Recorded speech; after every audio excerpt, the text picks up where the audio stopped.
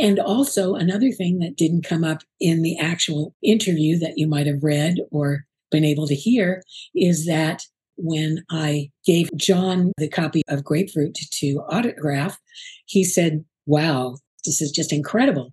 And I said, well, great. When I write my book, I'll autograph it and send it to you. And he said, "Oh, that's so exciting because that's one of my favorite things. I always ask for people to autograph their books and things when they give them to me." And I said, "Well, yeah, then when I do, you're going to get it." And although it was now over 40 years ago, it was my inspiration to write the book that I've written and will be published and released next year. 1, 2, 3, 1, 2, 3. Youngsters from Liverpool, England. The Beatles have held this title for 8 years. My model of business is the Beatles. You know, they were 4 very talented guys.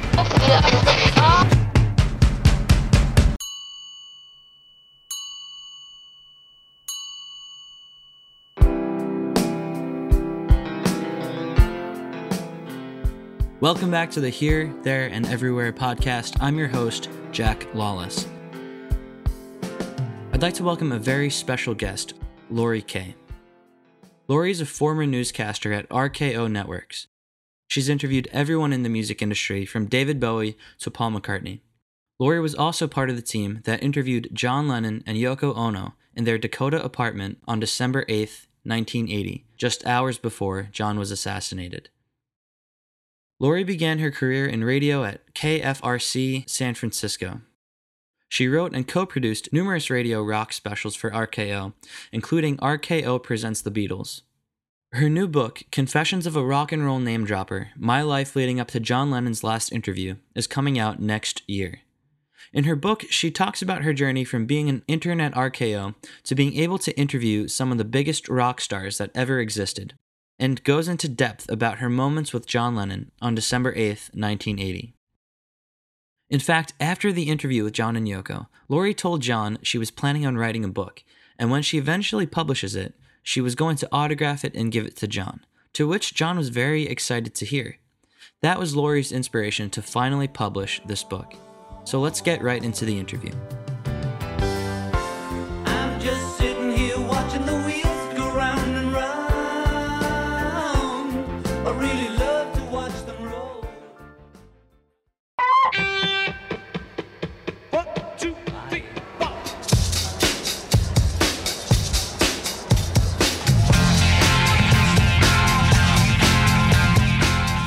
Laurie, thank you so much for coming on the podcast. How are you? I'm doing great. How are you doing? I'm doing well. I'm glad to have you on. I'm excited to talk about your new book and your interview with John Lennon. But why don't we start by you telling us how you first heard the Beatles?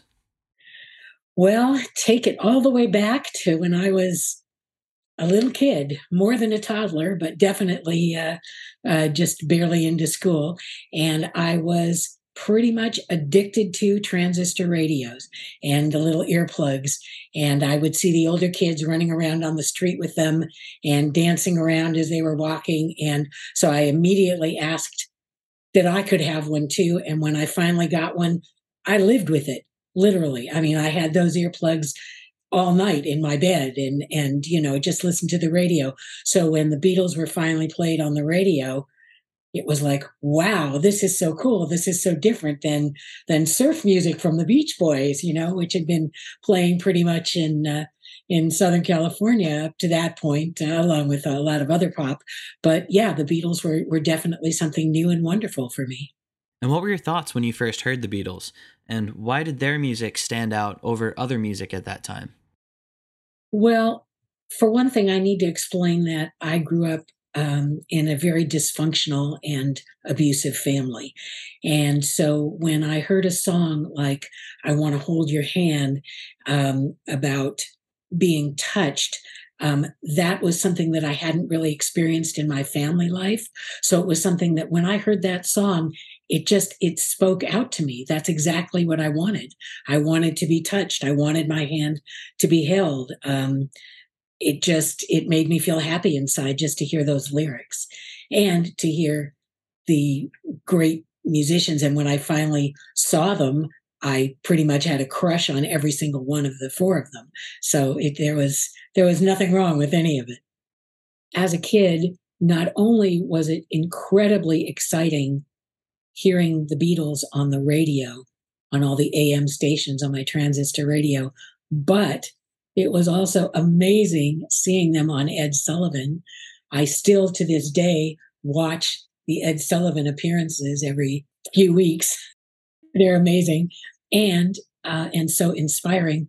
And as well, what was really important to me was seeing A Hard Day's Night and then Help. I loved those movies, and my friends and I would sit there in the theater for as many different shows as we could. We wouldn't leave after one show ended. We would sit there and wait and watch it again, and sit there and wait and watch it again as often as we could. So it was a very big part of my early life. Another major part of my book is all of the concerts I was lucky enough to get to go see, even though I wasn't technically allowed to by my family. I had to escape my apartment by jumping off the balcony to go to shows at the Forum or Hollywood Bowl or Troubadour with friends of mine, things like that. But the one show I actually was allowed to go see when I was a kid was the Beatles at Dodger Stadium because it was a birthday party that a friend of mine had and took several of her friends to Dodger Stadium. Her mother did. So it was very exciting. I was incredibly thrilled, even though I have to admit, all I remember is hearing fans screaming and yelling rather than hearing the actual music. I could barely see the Beatles because we were way up at the top. You know, tickets were like $3 to $6, I think, back in the day. And there were 40 to 45,000 people there. So it was very noisy, but it was still an amazing experience that I live with to this day. Wow. And at which point in your life did you decide to pursue this career? And did the Beatles have an influence on that decision? The Beatles and just about every other band and artist that I heard up until till the time I was probably in high school. And as I say in my book, what I needed was something to really just push me into a career and give me approval and support, which I wasn't getting from my family, my mother or my stepfather. And so what I did was coincidentally end up listening to radio all through my young adult life and enter into a lot of radio call-in contests, radio station contests. And one of the major things I won, because I won a lot, was tickets to the Rolling Stones Nicaragua benefit, which was back in very early 73. And when I won the tickets and went to the station to go pick them up, instead of just taking them from the receptionist, I was asked to come on the air with the major DJ there, who was B. Mitchell Reed, who had also been a big guy on AM radio. And the minute I started talking, when he asked me my name and age and all of that, the first thing he said was, "You have a great voice, Laurie. You should be on the radio." And that said it to me. It was, there were a lot of directions I needed to go from there, but that was basically what turned me on to it. Oh, wow, that's amazing. It sounds like it was meant to be.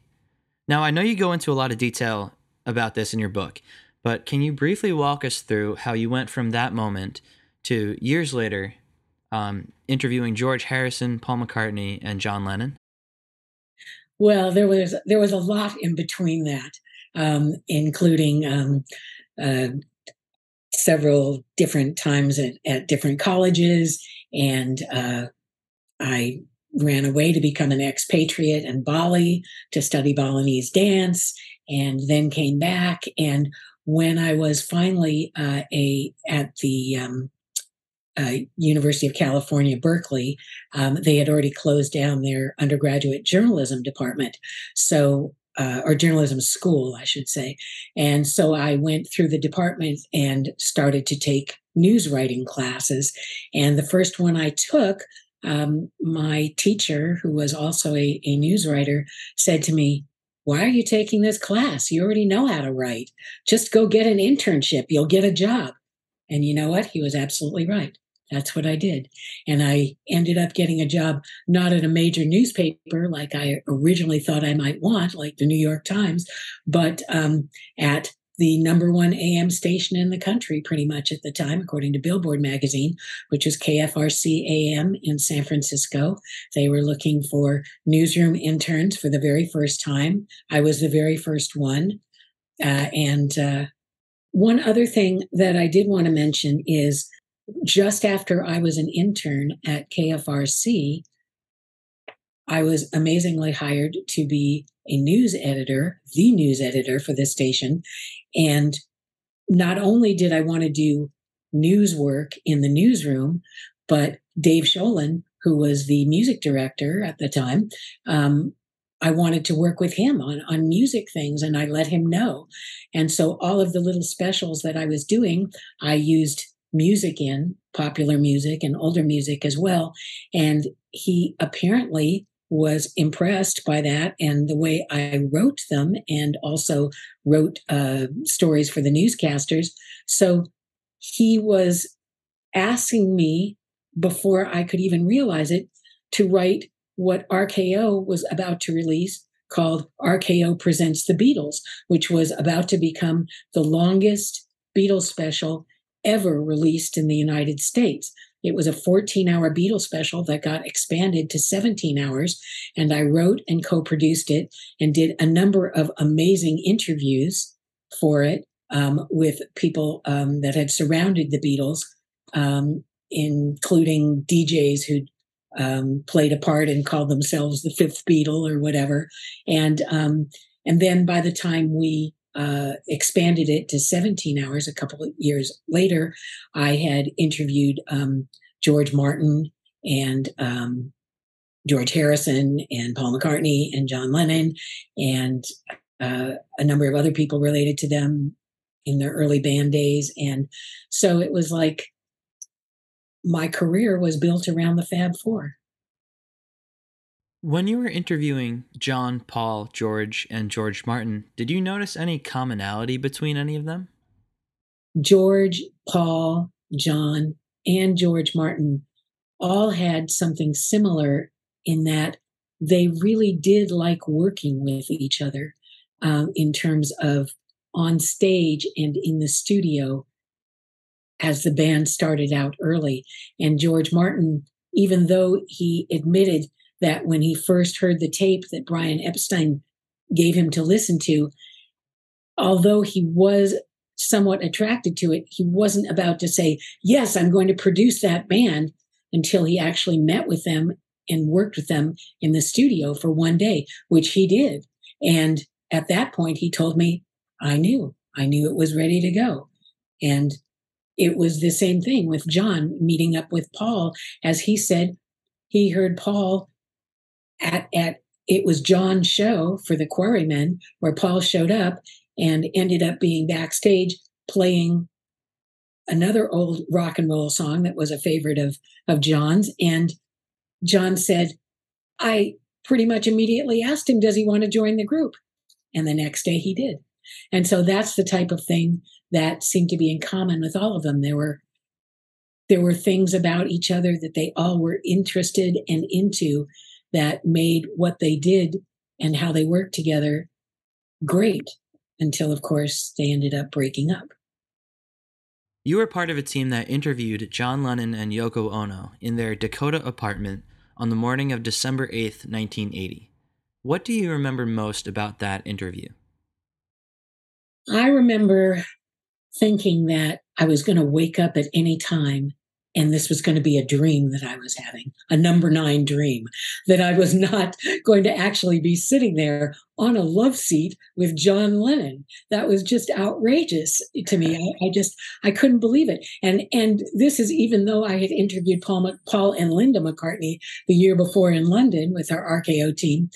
And still, it was just John Lennon was just a completely different matter. It was not just that he was my number one Beatle by that time, but that he had been gone from the music industry pretty much for nearly 5 years. And so the fact that I was going to get to sit next to him and talk to him about music, and with Yoko Ono, of course, also, and the other members of our RKO team, it was amazing. I couldn't believe it.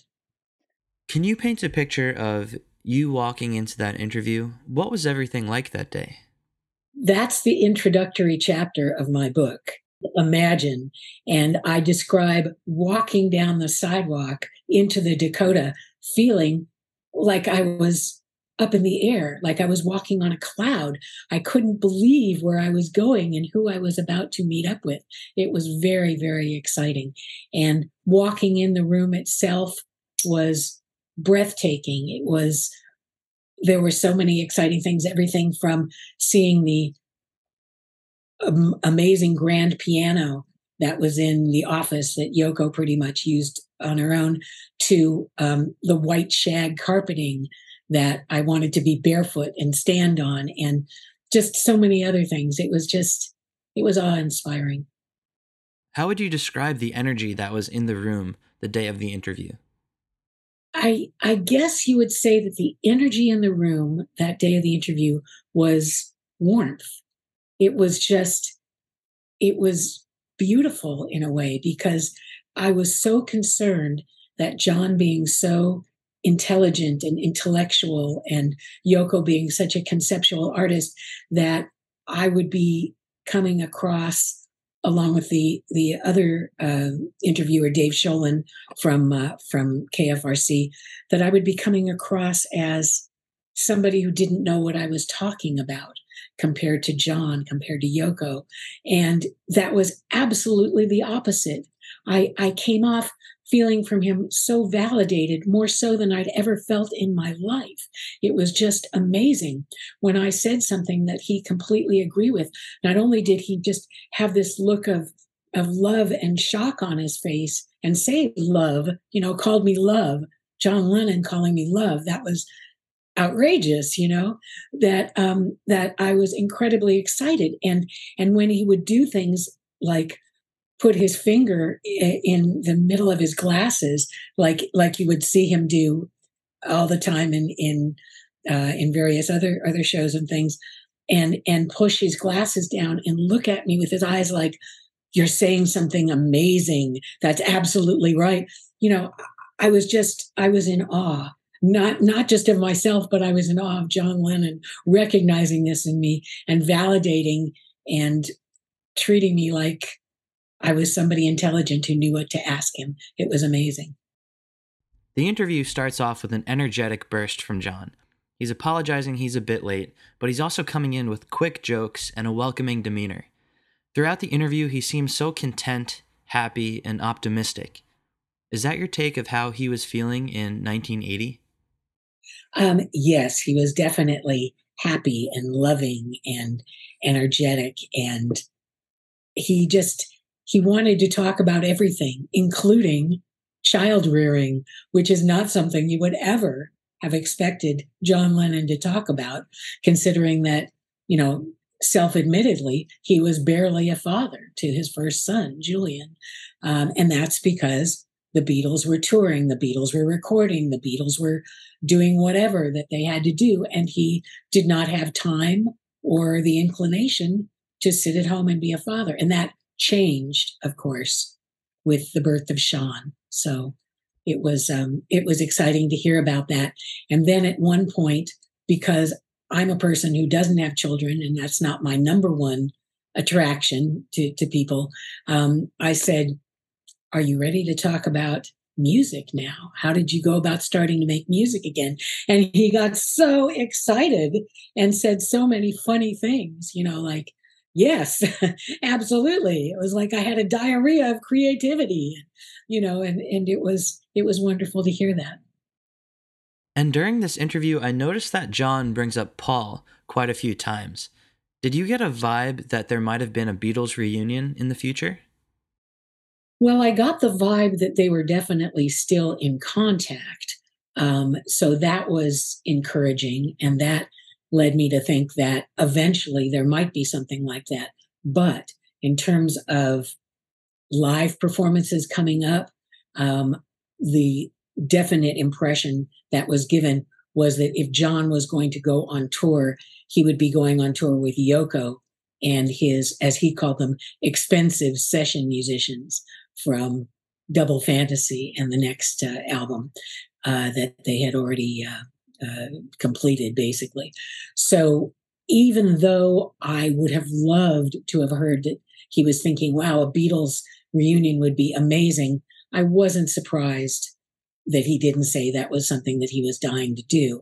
And also the year before, when I'd interviewed Paul and Linda in their latest lineup of Wings, Paul had said that just, I believe it was a month before, there had been the closest thing ever to a Beatles reunion, which took place at the wedding ceremony of Eric Clapton, when there were a number of musicians, including Paul, George, and Ringo. John was not there, and they did all get up and make music. But he said, thank goodness it wasn't recorded. He hoped to God that it hadn't been taped or filmed or anything, because it just didn't sound that good. I mean, there hadn't been rehearsal. It had been years and years. So I was pretty much assuming by the time we talked to John that it would take a lot to have any kind of Beatles reunion. And I don't mean just a lot of money, because of course they'd been offered millions to do something like that. But it would have taken a lot of times and rehearsal.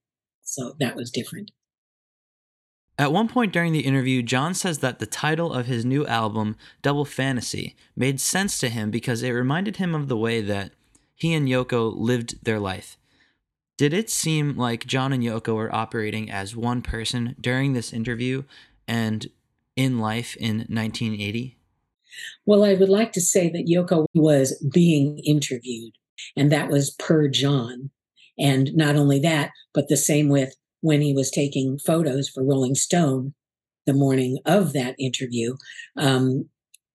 He also insisted that Yoko be part of it, not just him, because it was their album and it was the two of them on the cover. So he wanted them to both speak out. And the idea was that Double Fantasy was literally about the new relationship between men and women going into the 80s. And both he and Yoko had very definite and positive things to say about the way men and women would be working on their relationship and making it so much better than it had been, say, in the 60s and the 70s. And what subjects of conversation do you feel that John and Yoko were most passionate about during that interview? Well, I have to say right off the bat that one thing we were told leading up to the interview was that we weren't going to bring up the Beatles, and we weren't even going to bring up anything about John's past. He wanted to start with Double Fantasy and take it from there. But thank goodness, John himself brought up the past. John himself brought up the Beatles, mentioned Paul, George, Ringo, you name it, you know? So that was pretty exciting. And they were very passionate about being a major influence on the lifestyles and relationships of men and women going forward into the 80s. And although John said, you know, he definitely wanted to be popular among younger listeners, the album that he and Yoko had just done was really directed towards people his own age, 30s and 40s, and baby boomers. And so that's who he wanted to let know that there were ways to resurrect these relationships that they'd been having and have better times, you know, between men and women. And that was especially something that he was able to talk about because he'd been through the separation and lost weekend, you know, almost divorcing from Yoko as well. So it was wonderful to hear them talk about how great it was to be back together, and to hear John tell how that was the worst period in his life, being separated from Yoko. It it was heartbreaking to watch his face even as he talked about that. Was there anything notable that happened after the mics were turned off and it was officially off the air? Well, at the end of the interview, when I showed John, and Yoko had already seen it, but I showed John the copy of Yoko's book, Grapefruit, that I had brought with me. And it was a vintage copy. It was a 1970 version of her 1964 art and poetry book. And John was so excited. And he said, "Oh my God, I wrote the introduction to that book." And it said so right on the cover underneath the beautiful picture of Yoko. And Yoko, of course, joined in saying, "Yes." And shortly after, I wrote the introduction to John's book when it was re-released. And that was very exciting. And John was so thrilled to see the book, saying that he hadn't seen a copy of it, neither of them had, in years. And he wanted to autograph it. He wanted to autograph Yoko's book for me and asked me basically, would that be okay? And I said, well, yes, of course. I mean, not only because he'd written the introduction, but because he was John Lennon and he was married to Yoko Ono. And if anyone was going to understand that, he would. And one of the other things that he brought up about Grapefruit, which was amazing, was that that's been the inspiration for Imagine, which is, I believe, his best solo album ever. And because Grapefruit had Yoko saying a number of times, "Imagine this," and "Let's imagine that." And John said, even though that he didn't give her credit for writing the song, which he would have, and he was about to say something, and Yoko interrupted, chiming in and saying, "Yeah, but he dedicated the entire album to me." And of course, the song "Oh Yoko" was on it, and you can't get much better than that. So that was my interpretation anyway. So yeah, and also another thing that didn't come up in the actual interview that you might have read or been able to hear is that John said when I gave him the copy of Grapefruit to autograph, he said, "Wow, this is amazing, and I just, I'm just, this is just incredible." And I said, well, great. When I write my book, I'll autograph it and send it to you. And he said, "Oh, that's so exciting because that's one of my favorite things. I always ask for people to autograph their books and things when they give them to me." And I said, "Well, yeah, then when I do, you're going to get it." And that was my inspiration.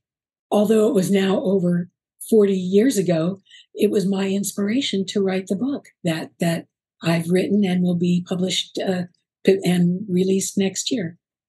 Wow, that's so beautiful. It'll finally be published. And when you walked out of that interview, what kind of work were you expecting to see from John in the year 1981?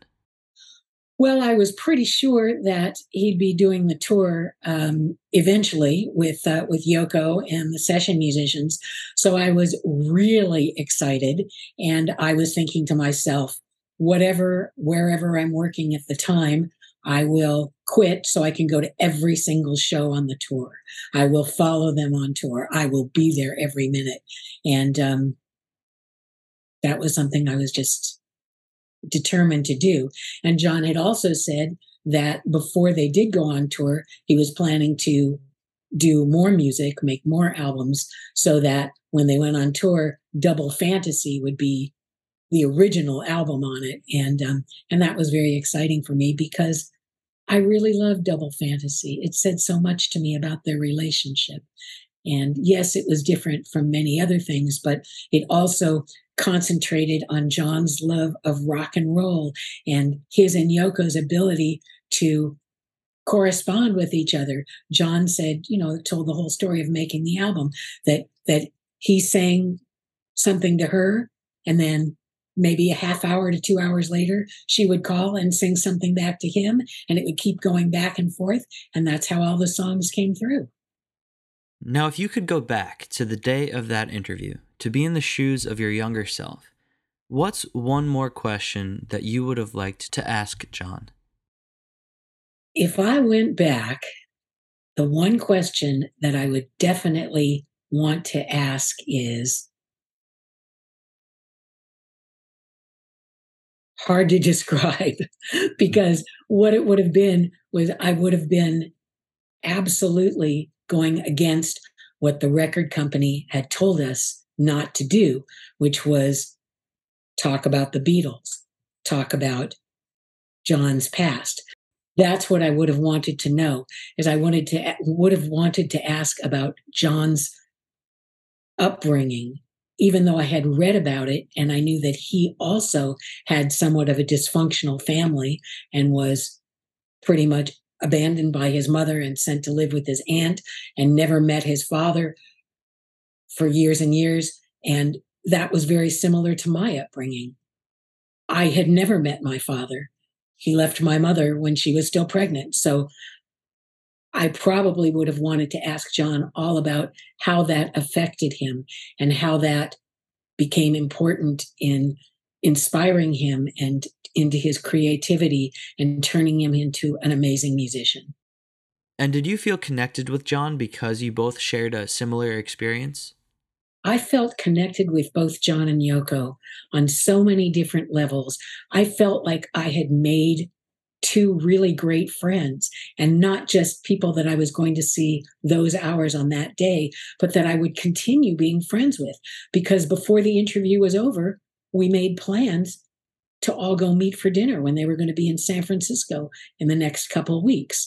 So even though I was living in Los Angeles at the time, I was perfectly ready to drive on up or to catch a plane and fly up to have dinner, along Wow. with Dave Sholin and Ron Hummel, who were also RKO. Ron Hummel was our engineer, producer, and Dave, the RKO exec and KFRC music director. So I was sure that I had made lifelong friends.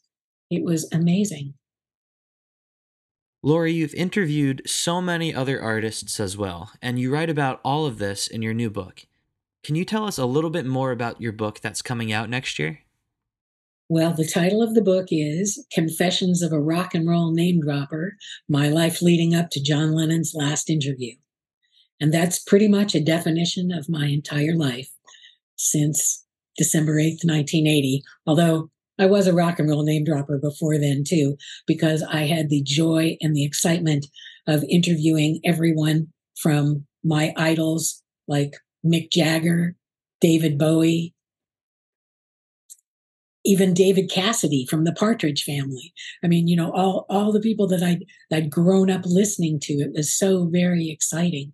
And one thing that I always wanted to do was be able to remember all of these. So even though unfortunately I didn't take a lot of pictures with these artists, except for John and Paul and several others, I did keep all of the tapes of the interviews, and most of them were reel to reel.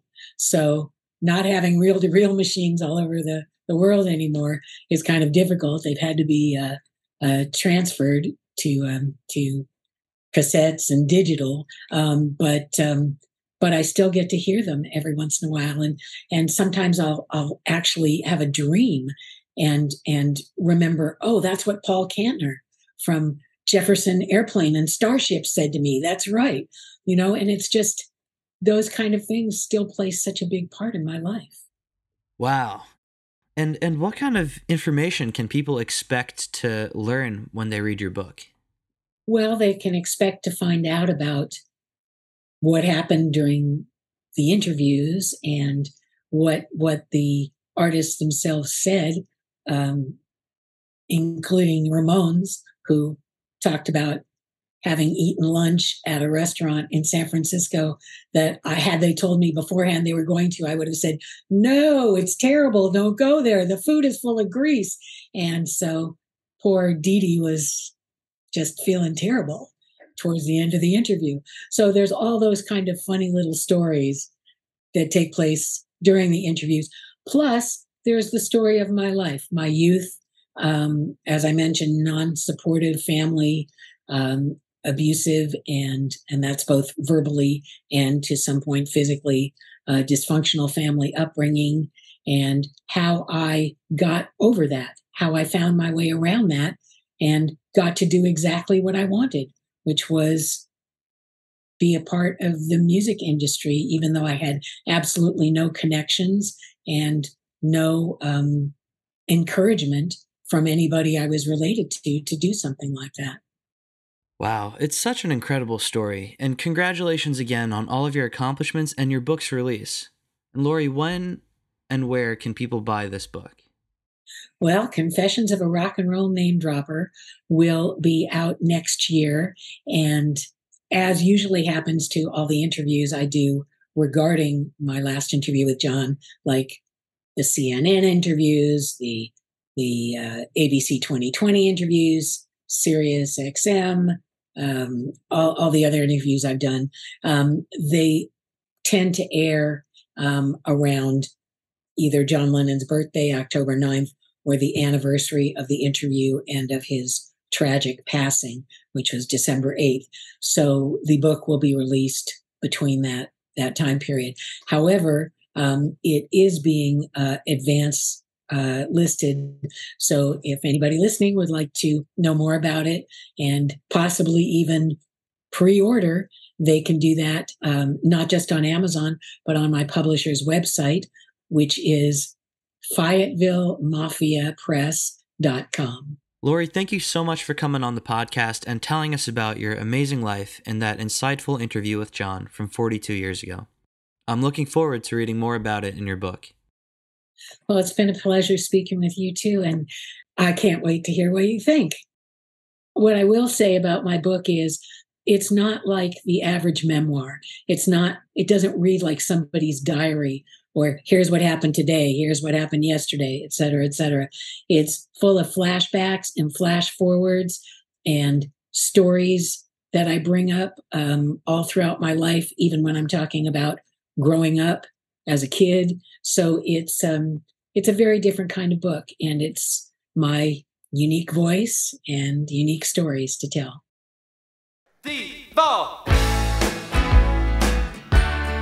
Thank you everyone for listening to another episode of the Here, There, and Everywhere podcast. I'm Jack Lawless, the creator of this show and Beatles Earth. If you liked the episode, be sure to follow this podcast so you can listen to us every week. You can follow us on Twitter, Instagram, and TikTok at Beatles Earth. Thank you to Laurie for coming on the podcast. You can pre-order her book, Confessions of a Rock and Roll Name Dropper, online now. The link to that will be in the podcast description, as well as a YouTube link to her interview with John and Yoko. Thanks for listening, and I will see you next week.